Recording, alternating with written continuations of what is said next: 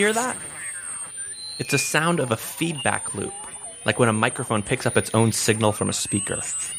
I like to picture the sound as this minuscule plane that's shooting through the microphone, into the cable, out the speaker, and then swishing back into the mic again so quickly that you can't follow its circle, like Superman flying around the Earth until it moves backwards. I'm playing it because there's a bit of a feedback loop going on here in episode 9 of Plugs Play Pedagogy, podcasting with students. I mean, here I am making a podcast about podcasting in the classroom. If I podcasted about students podcasting about podcasting, I think the space-time continuum might collapse or something. Okay, so I'll explore podcast pedagogy in 3 parts in this episode. First, I'll share an interview I conducted with Faith Kurtyka about a podcast assignment she conducted with her students. Then, in part 2, I'll share a clip from one of the most recent and satisfyingly complex pieces on podcasting in the rhetoric and composition field by Jennifer L. Bowie. Then we'll finish up in part 3 with a segment from Ryan Truman, who reviews some of the best scholarship on podcasting and writing, including Bowie's work. So let's hop into it, shall we?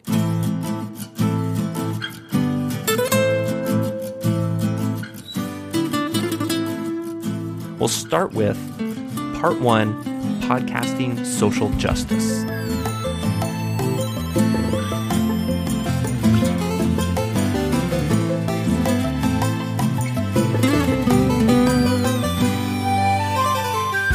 Faith Kurtyka is assistant professor of English at Creighton University. She tweets at FM Kurtyka. That's FMKURTYKA. So she's one of those people who I see online a lot, but I didn't really know until we spoke about the work that her students do, which is a shame because she's smart and cool, and her students do smart and cool work. So let's listen to our interview first, and then I'll play a few minutes of her students' work after that. My name is Faith Kurtyka. I am an assistant professor of English at Creighton University in Omaha, Nebraska. I am here because I recently did a podcasting assignment with my students. Something that's unique about the students that I did this assignment with is they are part of what's called the Cortina community. Cortina is a living learning community at Creighton focused on social justice issues. So the students all live together in a community. They do about 5 hours of service a week, and they also participate in community information times, all related to the topic of social justice. So that's something. So it was a composition course for students in that community. And so it's so interesting that this is a group of students who already have this dedication to social justice issues, mm-hmm. right? That's part of what's brought them together. And from looking at the list of the podcasts that your students did, it sounds like a lot of them were really focused on social justice. Yeah, that was kind of the only requirement that I gave them, that I wanted them to be able to talk about some kind of social justice issue that was personally important to them. On my campus, we've been looking for ways to sort of publicize the Cortina community. People don't really know a lot about it. We wanted to recruit some new students into it. We wanted to kind of build the popularity. It's always been a sophomore program, and we're trying to integrate more freshmen into it. So part of the reason I wanted to do the podcast is so people could hear from Cortina students and hear the kind of work that actually goes on in the living learning community. Kind of from the students themselves, and hear about some of the issues that they were talking about. And obviously to move the things they were learning about in Cortina outside of the classroom. Well, and it seems like a podcast is a natural sort of place for that kind of a goal. You said people could hear from them. And I know we use that kind of metaphorically a lot, right? Like, oh, if everyone outside could read the writing of those students or see their faces, but there's something I think about actually hearing from them, right? Actually hearing their voices. And it is personal. It is inviting. Right. And a podcast gives them a chance to sort of still be themselves, like as opposed to a piece of academic writing where you feel like you might have to put on like this authorial scholarly voice. Like, and they're so funny and they have such cool voices to listen to that it makes it much more interesting than if you were just reading something that they wrote, I think. Yeah. So you said one of the things you told them was it had to do with social justice in some way. What else did you tell them? What kind of guidance did you say in the... Yeah, so they had to... I told them 10 to 15 minutes because I figured that would be about as long as they would sort of feel comfortable talking for. They had to interview someone else, and it could be anyone else. Some people picked someone on campus who had some kind of expertise in their area. Sometimes they just picked friends. Some of them picked people who lived on their floor. They had to include at least 2, but not more than 4 scholarly sources. So we did some library research to cover that as well. And then all the other sources were up to them. I told them that I had them listen to some sample podcasts because I wanted them to get a sense of the sort of conversational tone of a podcast, that it's not just reading from a script. I told them they did not have to have a script, but they did have to have some sort of bullet points or kind of a basic outline of what they wanted to talk about. And I wanted them to know that it should be sort of dynamic and fun to listen to. Obviously, it would be boring if you just listen to a lecture. They know very well how boring lectures can be. So I talked to them about kind of the interplay and the dynamic. That's why I did it as a partner activity, that I wanted them to sort of chat back and forth to each other. And the sample one that I brought for you is, they did a really good job with that. You can sort of tell the dynamic between the students, that they're kind of having fun, just sort of chatting with each other, talking about something that they care about. And it's sort of silly and goofy, but I just love like how you can sort of hear their personalities come through, even though it's just an audio, and how they just have this kind of nice ownership over the topic, which is wage inequality. And they actually interviewed a senior student who is also a part of the Living Learning community. And I also like they have this kind of cool banter with her that I think is really fun to listen to. And I think, how do you say this? I think cool banter is maybe under theorized or undervalued, especially in academic writing, right? Seriously, like those things that make us not just care about the topic, but care about the person, make us attach and say, oh, I want to hear more from this person, from this voice. And it's not just a personal thing. It's also I want to hear more of their ideas. It all kind of blends together into. Yeah. And I even had some of the students say, like, they would look at the list of who all did what podcast and be like, oh, I want to listen to his. Oh, I want to listen to hers, because they knew that person. And they're like, oh, they're going to be funny and they're going to be really interesting to listen to, which, again, that was kind of part of my goal, is like create some kind of product, some kind of research-based product that students would be excited about and would want to listen to. Right. And I was thinking of asking earlier, and I didn't get around to it, if you had any... if you had to defend yourself at all. I know sometimes I feel a little like I have to say, okay, no, it's really, really okay for me to do this sound and this video work in my first year comp classes. I swear it's all the same. But what you just said seemed like a perfect defense of that. I mean, here they are really writing for an actual real audience and really creating content that is delivered in a way to be effective. And that's exactly what we talk about in rhetoric. Yeah. And I think that part of it was actually harder, because the easier thing to do is to write the research paper that you've done 10 times before. It's much harder to talk to a stranger, to talk to a human being, to interview someone, to be funny and interesting. And then also part of the challenge was they had to take these scholarly sources and incorporate them into the podcast, which is also really hard to do, right? It's hard to be like, well, according to the journal of such and such, just randomly out of nowhere. So I think it required a more creative, interesting use of sources. And incorporating some of the technology stuff to also just communicate in a way that we communicate all the time in our contemporary culture. So I think the students found it much harder than a regular research paper as well. I'm sure. Yeah. And I feel like that genre of kind of the news story that summarizes a new research is pretty common. You know, you'll hear it.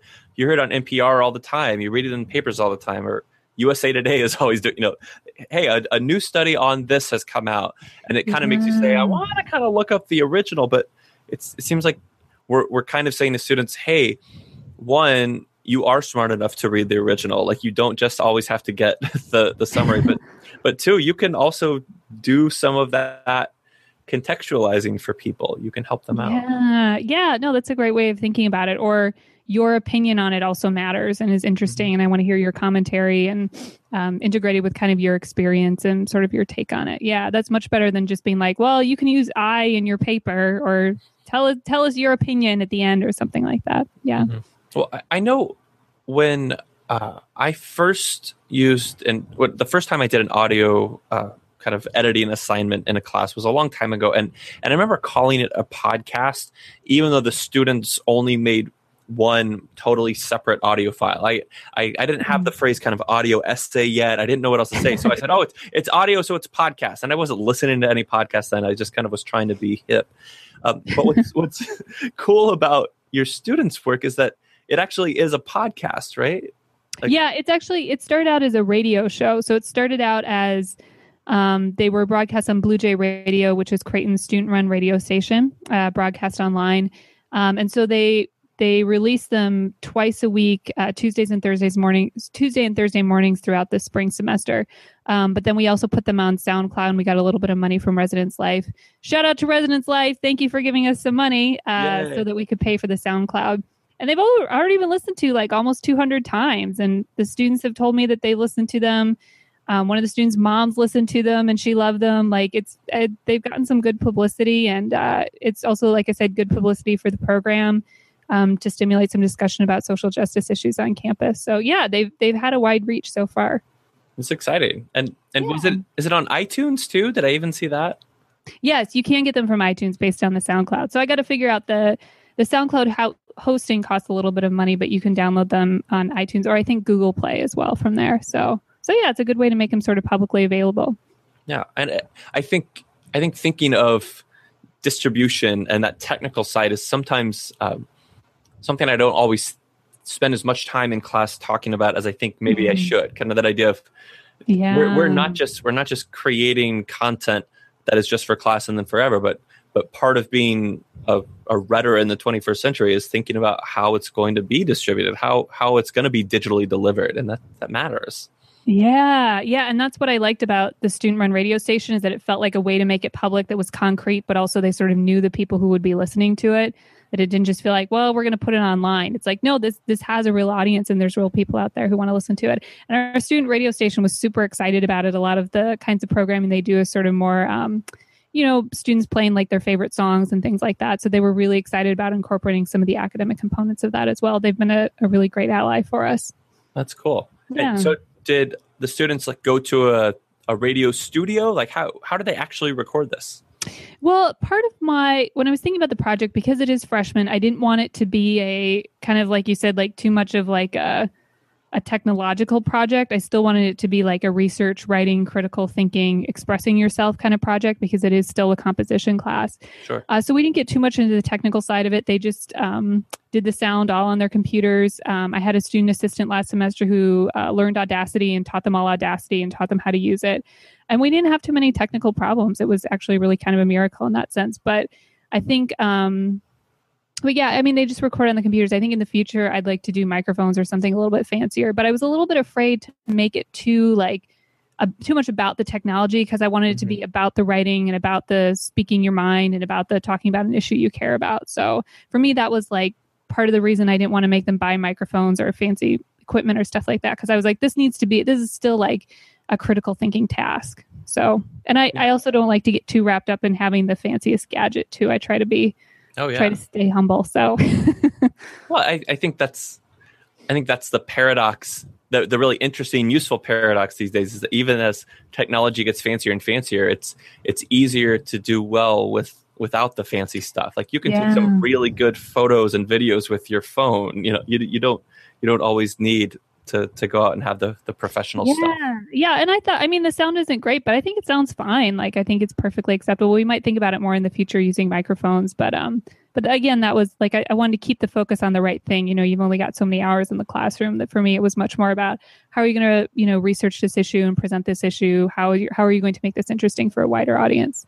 Yeah, when I started doing some audio, some screencasting assignments here at my school, I had the library buy 5 USB headset mics, just very cheap, $15 things, and I tell people every semester, okay, they're there just for you. They're in the box. They're on reserve. You can check them out. And I think almost no one ever does because of what you said. Because there's always you can just use that microphone on your like iPhone headphones. You can just use the microphone that's built into your laptop or your iPad or something. And almost always that's enough. I usually get a little worried, like, okay, I'm going to have to talk so much about just how to get it recorded. But I talk a little bit. I model it for 10 minutes in class. I give them a resource on how to do it, and I say ask me questions, and I don't usually answer a lot of questions on the tech side. Usually people, even the ones who I kind of suspect won't be able to, I know that sounds bad, but like the ones who have been terrified about computers the whole time, they can do this too. Do you want to introduce anything else about the excerpt we're about to hear?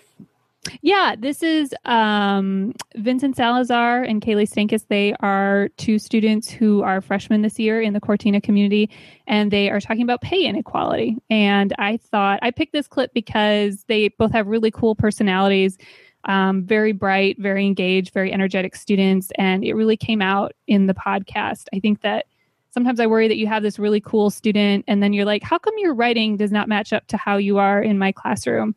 And I think that this podcast really, it feels like they're real voices. Like it feels like their real personalities are coming through while they're talking about this very, very serious social justice issue of pay inequality for men and women. So yeah, I hope your listeners enjoy it. I'm sure they will. I'm really excited. That was Faith Kurtyka from Creighton University. So now let's hear part of The American System and Pay Inequality, the podcast by Vincent Salazar and Kaylee Stankus, both students at Creighton University, who graciously gave their permission to play this excerpt.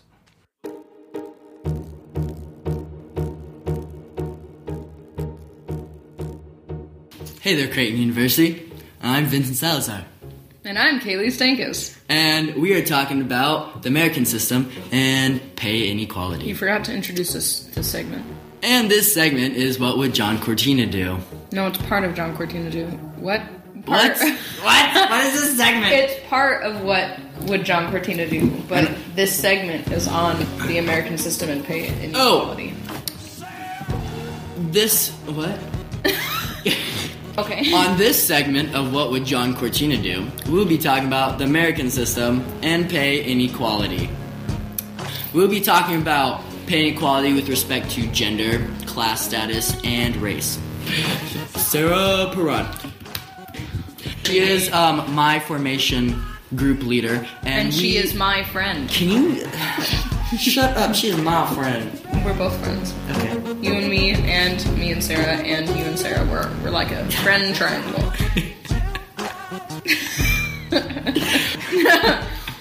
We are a triangle of friends. I'm getting passionate about this subject. I'm not. Yay, gender. So hey Sarah, how are you? I'm great. How are you? Yeah, so from what you've seen in the workforce, workforce or work field? Workforce is the word you're looking for. Really? Yes. Then what's the work field versus Something workforce? you made up right now. The word is workforce. Okay. This is going so well. Okay, so from what you can see in the workforce, what do you think has caused this income inequality, especially with respect to the gender gap? Well, I think with the gender gap, it's not new. So the causes are the same causes they were when women first entered the workforce. The problem is that it's an old problem, and we live in a modern world where women are just as qualified and they work just as hard in the same jobs, and we're a society that hasn't moved past these problems, but has said it has. So it's not that there are new causes, it's not that we're yanking pay from women, it's that we never gave it to them in the first place. Now, would you say this is more of a systematic problem or more of like an individual company problem? Yeah, I would definitely say it's a systematic problem. And that's evidence just because women across the board in every field are making 77 cents to the dollar. It's not just in business, it's not just in music, it's across the board. That's not a coincidence. How do you think people themselves and the government, how do you think they can get involved to end the pay gap to, help get rid of pay inequality? Well, the Lilly Ledbetter Act was introduced by Lilly Ledbetter, of all people.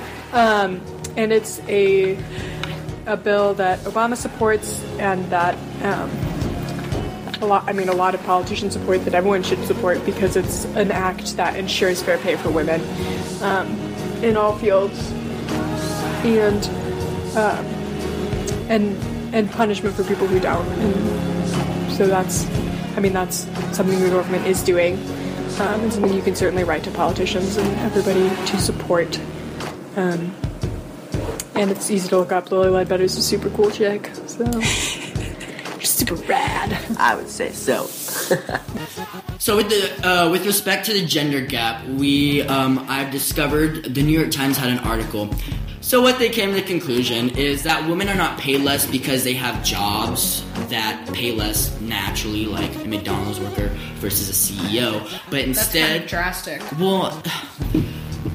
Like an engineer versus a secretary at the engineering company. There we go. It's not that difference. There's a difference between two engineers, one being a female, one being a male, and the male gets paid more than his female. And the male gets paid... and the male is being paid more than his female counterpartner. Contemporary. I think I used the wrong word. Contemporary. The article is written by... Wait, you want to do all the talking? Well, this is my article. Okay. According to Claire Kane Miller, who wrote the article, Pay Gap is Because of Gender Not Jobs, for the New York Times, she said, actually the biggest difference in income widens at the highest paying jobs such as business, law, and medicine. And according to the data from Claudia Golden at Harvard University, the problem is in higher paying jobs versus lower paying jobs. And so this is important because most people at Creighton are seeking to become doctors. Yes. Lawyers. Yes. What's another one? Dentists. Yes. And pharmacists, but actually pharmacists have the highest, besides chemists, dental hygienists, HR specialists, and advertising salespeople. Pharmacists have the, women get paid just as much as men, or as close to 91% of what men make, which is a lot better versus like, surgeons who only get 71%. Wow. So ladies, become a pharmacist, not a surgeon. Or become a surgeon, get in the system, and change the system from within. Or become a pharmacist. Or become a pharmacist. Yep. Actually, you get better hours. You get too. better hours, better pay. Not for a drug connection. No. Just for... Next article. Okay, what's the thing we talked about? Next, we go to a scholarly article on wage discrimination based on gender and race, written by author Angela Kennedy. So it was written by a woman. Basically, this article discusses why a pay gap still exists despite the different civil rights acts used to equalize pay between genders. It also talks about the reasons why women make up to 16.2 cents less than men, which in the long run could be a lot of money. That's a lie if you work like 100 hours a year. But it still counts because 16.2 cents less an hour times 100. But that's a big understatement. That's less than a month's worth of work.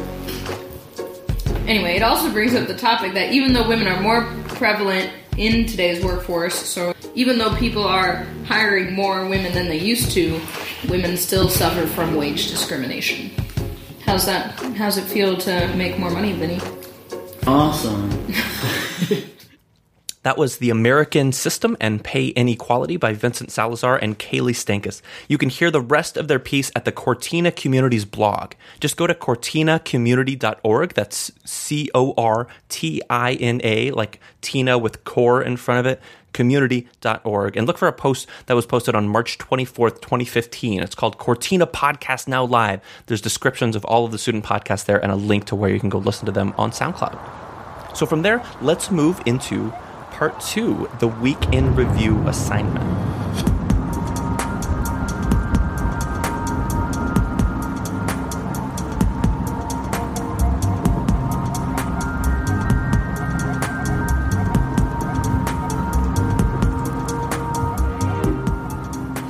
I know that for me, when I hear people explaining what they do with sound in the classroom, it makes me want to hear more and more ideas. It makes me think one of my favorite authors, Ursula K. Le Guin. In this novel called The Dispossessed, she writes, "It is of the nature of ideas to be communicated, written, spoken, done. The idea is like grass. It craves light. It likes crowds. It thrives on crossbreeding. It grows better for being stepped on." I like to think of sounds and pedagogies as grass-like in that way, if that makes sense at all. But if that's true, I have a meta for you. In 2012, in issue 16.2 of Kairos, a journal of rhetoric, technology, and pedagogy, which is free online, Jennifer L. Bowie published 2 complementary pieces on podcast pedagogy. One was called Podcasting in a Writing Class, Considering the Possibilities, and one was called Rhetorical Roots and Media Future, How Podcasting Fits into the Computers and Writing Classroom. Sounds pretty perfect for this show, right? They're both full of scholarship and reflection and gazillions of ideas and resources for the classroom. And best yet, they're presented as multimodal web texts that include a series of podcast episodes, 13 total between the 2 articles, if I added that right. And they're both fully transcribed. So that means I can put Bowie's work on my phone and I can listen in the car or while I'm doing dishes, which I think is amazing. Her podcast episodes are also licensed by Creative Commons, which means I can legally share an excerpt here with you. You can go listen to most of it by yourself. So I'll just give you a little snippet from episode 4. It's called Podcast Assignments 2, Media and Message Assignments, which is from the Podcasting in a Writing Class article. So here's Jennifer L. Bowie. Without further ado, let us begin episode 4, Podcast Assignments 2, Media and Message Assignments. Week in Review. My favorite podcast assignment is the Week in Review podcast, as I've received some of the strongest student podcasts as a response to this assignment. Students in my senior seminar and in my undergraduate electronic writing and publishing classes have completed this project, and I plan to incorporate it into future classes. Depending on size and length, I recommend having this be a smaller team collaboration. 2 students worked well for me. Since my classes tend to have limited lecture time and are mostly discussion, a lecture in a box podcast of the actual class would be hard. So instead, the students produced weekly review podcasts, which they posted on iTunes University. Each team was responsible for covering 1 week of class. In these reviews, they provide a summary of the content of the class, a reflection on the material covered, including the readings, key points for the week, thoughts on what they learned and what they plan to do with it, and additional resources relevant to the topic. In my senior seminar, they designed the assignment as a class. They also chose to require both students to speak on the podcast, a relevant quote, and some connection from the material covered that week to something outside the class. They also set the time to be approximately 15 minutes with a range of plus or minus 2.5 minutes.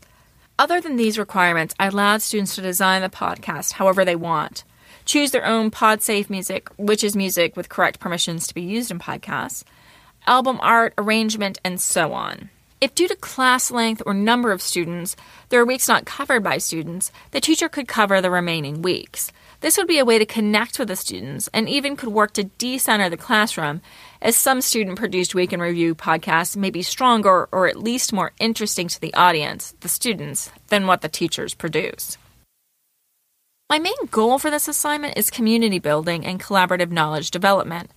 Since the class is the audience for these, I encourage students to use the Week in Review podcast to connect the material to their classmates. While the assignment focuses on providing information, students also use these as a way to entertain their peers, providing music they like, odd accents, jokes, nicknames, and more. I also like to encourage them to draw on the discussions of the week, and students will often quote each other's reading responses, tweets, and comments made in class.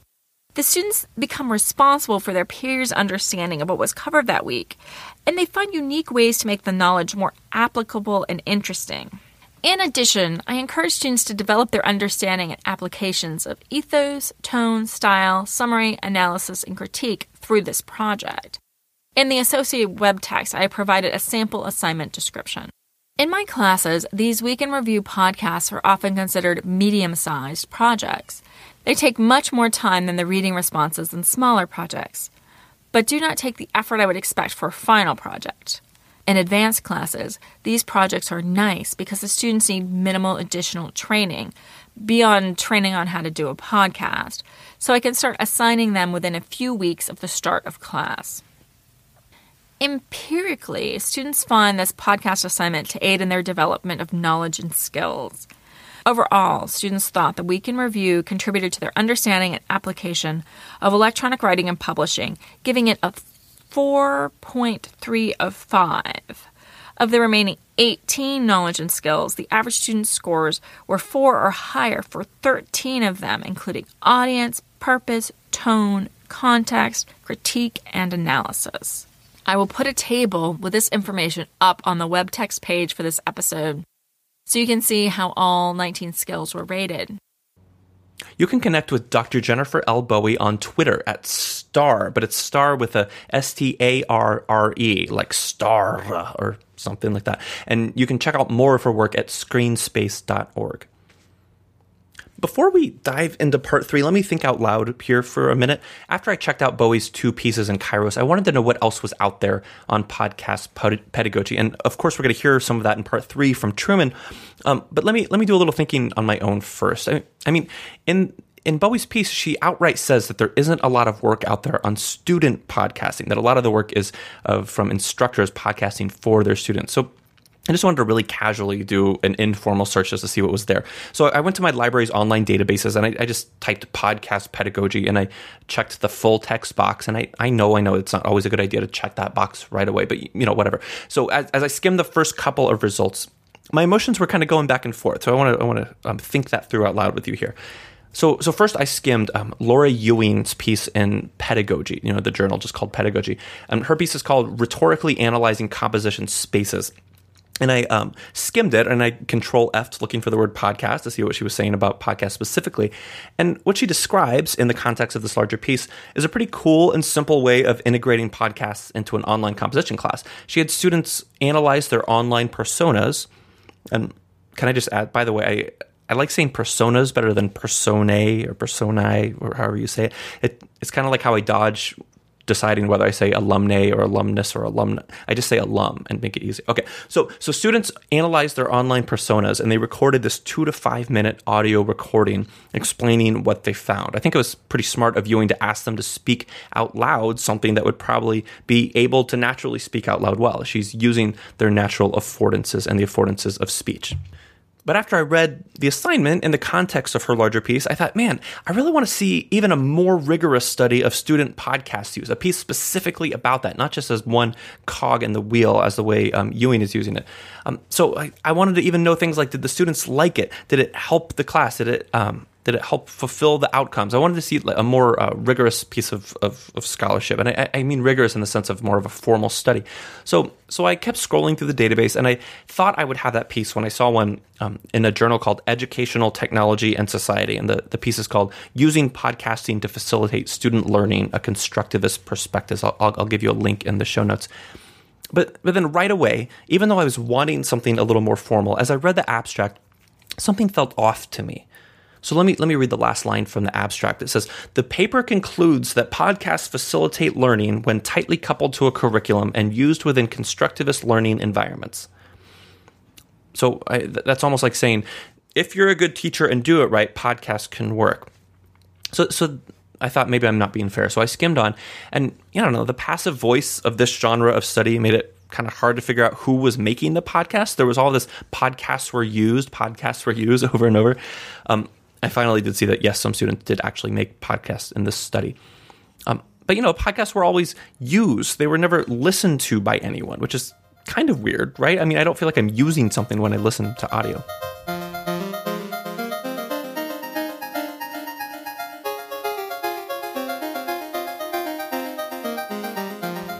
Okay, I'm showing my disciplinary bias here, but here's why I'm rambling on about this. I'm starting to think about what kind of work actually helps me be a better teacher, which is, of course, making me think about my situatedness in relationship to research in general. And I can't help but feel that Ewing's piece in Pedagogy would help me just as much as the longer, more formal study in educational technology and society. I mean, I'm going to adapt any ideas to my own classroom anyway, right? So sometimes what I really need are just the ideas, something to spur my own invention, a heuristic, a brainstorming tool to make me say, oh, yeah, connecting audio to online personas, that's exactly right. That feels more useful to me than stopping to say, wait, to what extent do I have a constructivist classroom?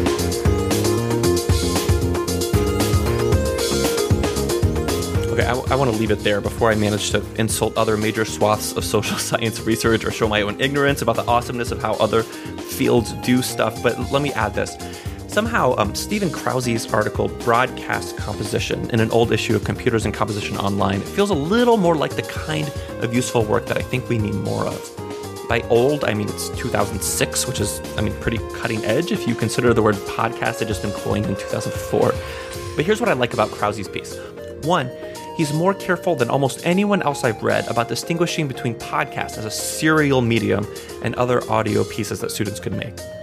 Two, he makes a case for the importance of podcasting at that kairotic moment in 2006 by simply linking to a ton of articles on the importance of podcasting, which, they're not as useful today as they were then since they're old. But if I had been teaching in 2006, I think I would have eaten those articles up. I would have used that popular writing about podcasting to inform my teaching, to inform my scholarship, right? I think when I'm devising what I should do in the classroom, it's the mix of everything I'm reading together, not just scholarship, that is informing what I do. Three, Krause is also super specific about what exactly he did in class, how exactly he asked students to use the technology, including the tutorials he gave them, things like that. He includes a lot of honest reflection too. So it seems to me like that's often the kind of work that helps me be a better teacher, something that's thorough, detailed, resource-heavy, and inspires my own ideas. So that's a pretty good transition to Part 3, more scholarship, more ideas, more Truman.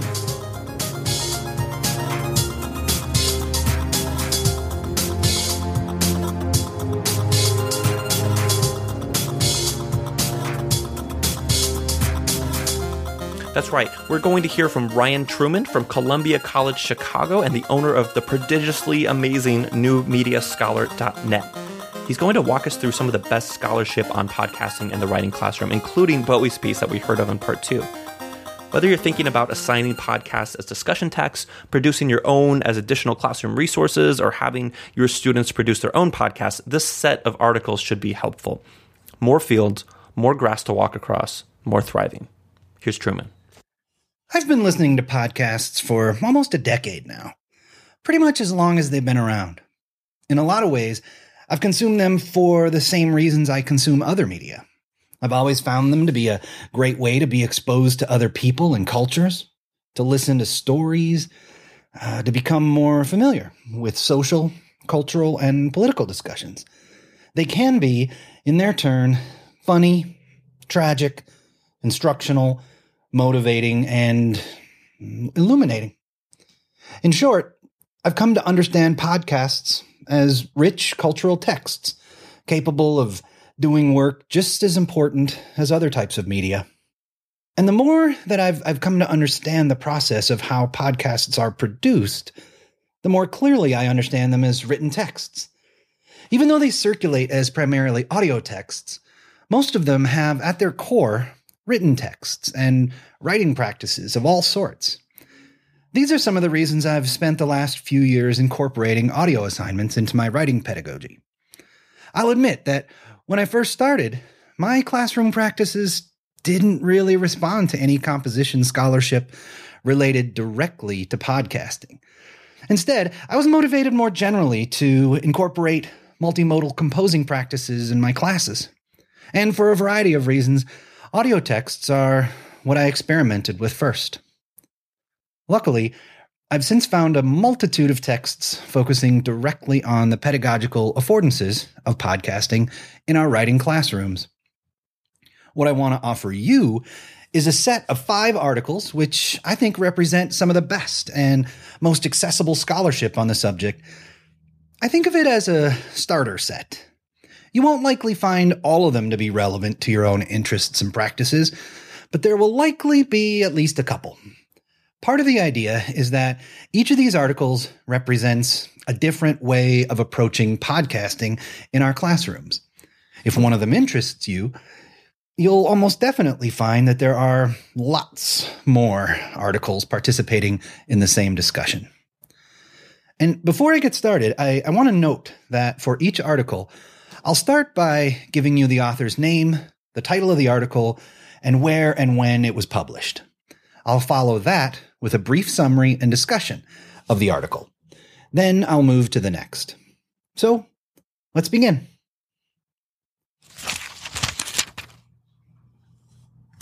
Jennifer L. Bowie.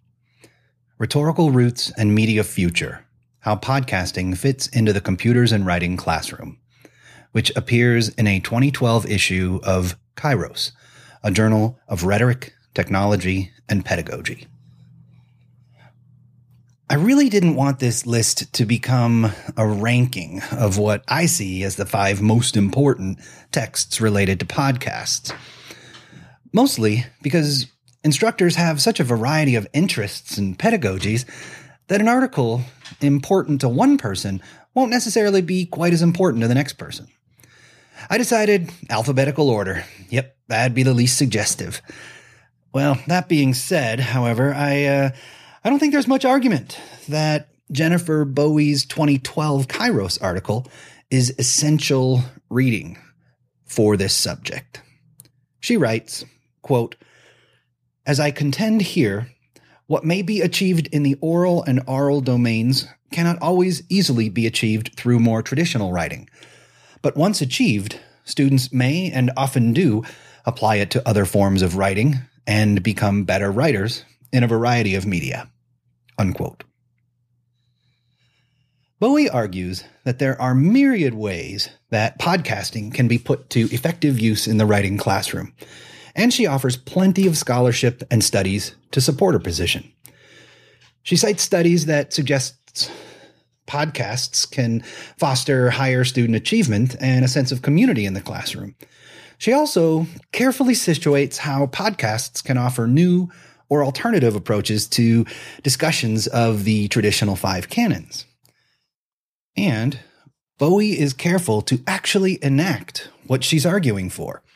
She not only structures her text as 7 episodes in a podcast series, but she provides comprehensive written annotations and links to resources in her notes within her Kairos text itself. Additionally, the same issue of Kairos includes a companion article, also written by her, which offers an amazing discussion of practical approaches to actually incorporating podcasts into your classroom. What I like most about Bowie's article is the fact that she actually enacts the mode she's arguing for. And by doing so, she doubles down on the efficacy of podcasting. And at the same time, she makes her text into something any of us could actually include in our course readings as a way of demonstrating just how possible it is to use podcasting as a mode of scholarly work.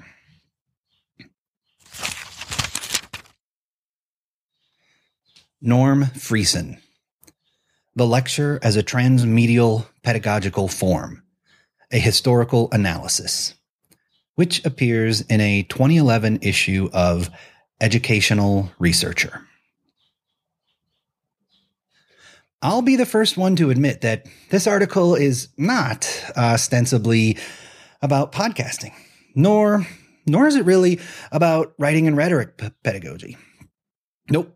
I've included it here as a way of contextualizing the educational podcast within the long history of the academic lecture.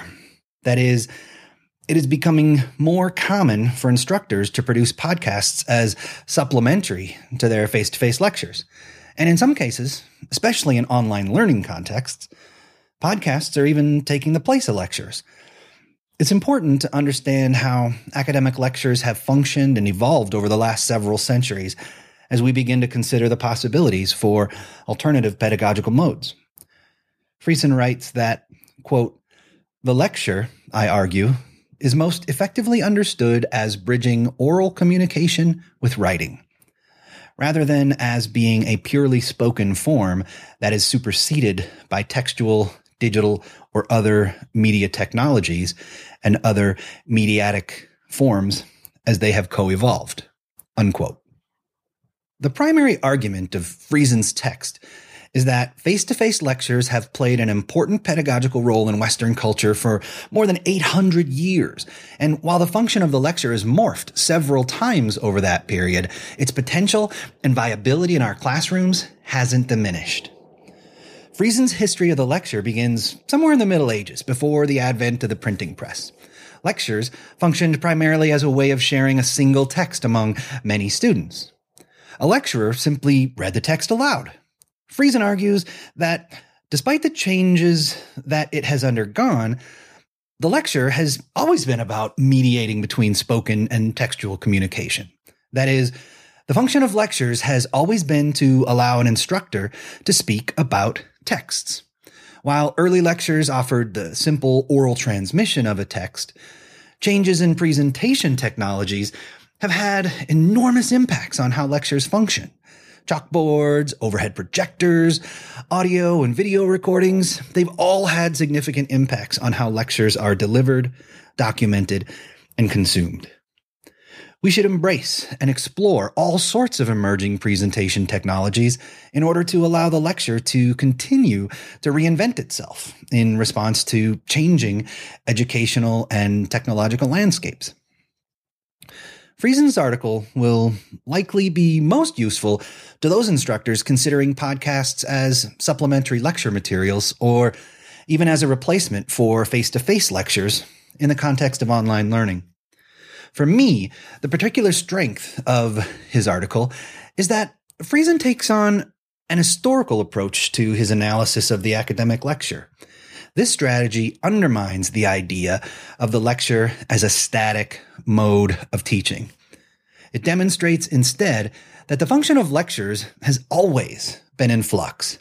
It only makes sense that we question how the lecture is going to continue to change, rather than whether or not it actually will.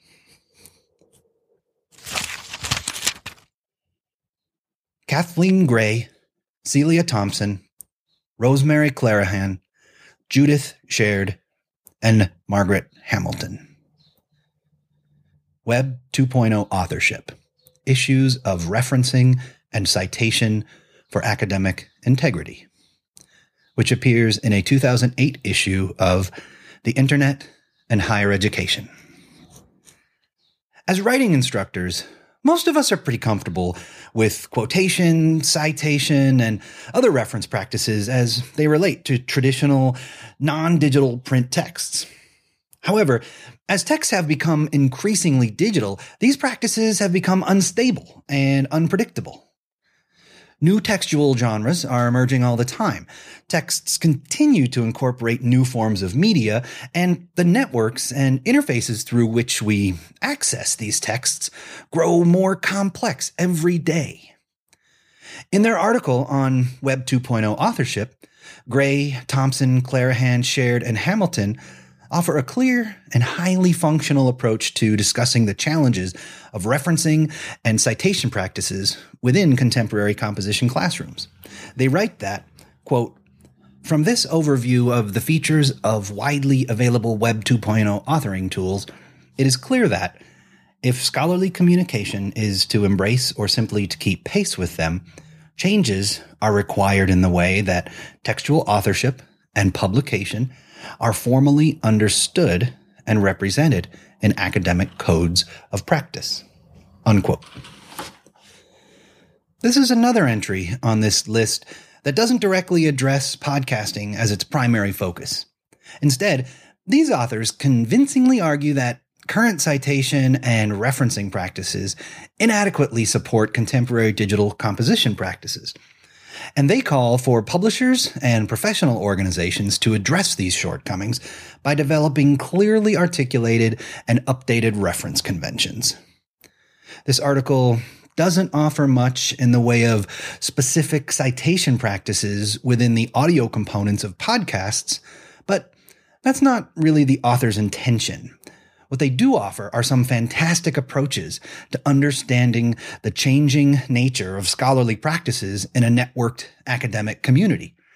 They also suggest some strategies for applying that understanding toward citing Web 2.0 texts and employing citations within those types of texts.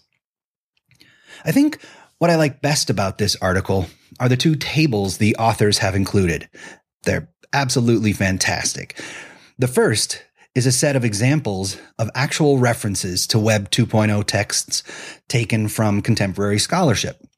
The second table presents a list of citation formats suggested by some major scholarly style guides for referencing Web 2.0 texts. Lee A. Jones, Podcasting and Performativity, Multimodal Invention in an Advanced Writing Class, which appears in a 2010 issue of Composition Studies. Lee Jones's article is a bit different from the others on this list in a couple of ways. First, she's the only author in this group who overtly positions herself as a novice.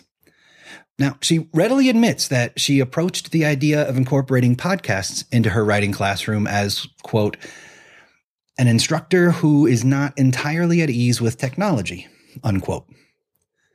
She reveals that she took it upon herself to learn the basics of producing a podcast and found the mode to be quite accessible. It's an ethos which fosters a disarming tone, likely to appeal to her like-minded, less digitally savvy fellow scholars. The other differentiating aspect of Jones' article is that she focuses more on the invention process than the other articles. She asked students to use podcasting as a way of trying out different ethos and to explore their own sense of authority. She writes, quote, performance allows one to pass through a variety of roles. This act of inhabiting new spaces in the context of a writing class can allow students to try on authority in a productive way, as in the context of the podcasting assignment. And through doing so, students learn to use ethos to imagine their relationship to their audience and to appreciate the construction of knowledge through writing in new ways. Unquote. Jones' primary argument is that, despite various issues related to access, podcasting can be an effective component of the writing process, especially as it relates to invention strategies. This is due in part to the fact that it incorporates technologies lots of students already use in their everyday lives. Additionally, however, Jones stresses that the performative nature of podcasting fosters in students a willingness to take risks, a tendency to invest in the classroom as a community, and to experiment more with performing authority and other types of ethos.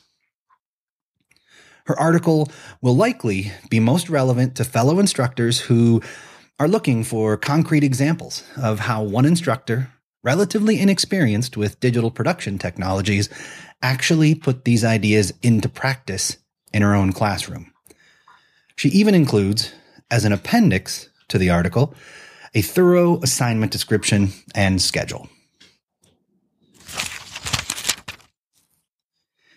Alex Reed, Portable Composition, iTunes University, and Networked Pedagogy, which appears in a 2008 issue of Computers and Composition. In this article, Reed reflects on his own university's initiative to incorporate iTunes University into their local programs focused on writing and new media composition. He inflects his analysis through discussions of convergent media, actor network theory, functional and critical literacies, as well as new media composition and questions of authorship. He writes, quote, the implementation of mobile networks will need to be understood through tracing a network of local interactions. If one wishes to understand how larger cultural ideological forces come to play in such scenes or investigate the local compositional practices of students, one will need to follow this network. To engage in this study, it will be necessary to abandon many habits as one enters into novel assemblages, particularly our habits regarding authorship. Unquote.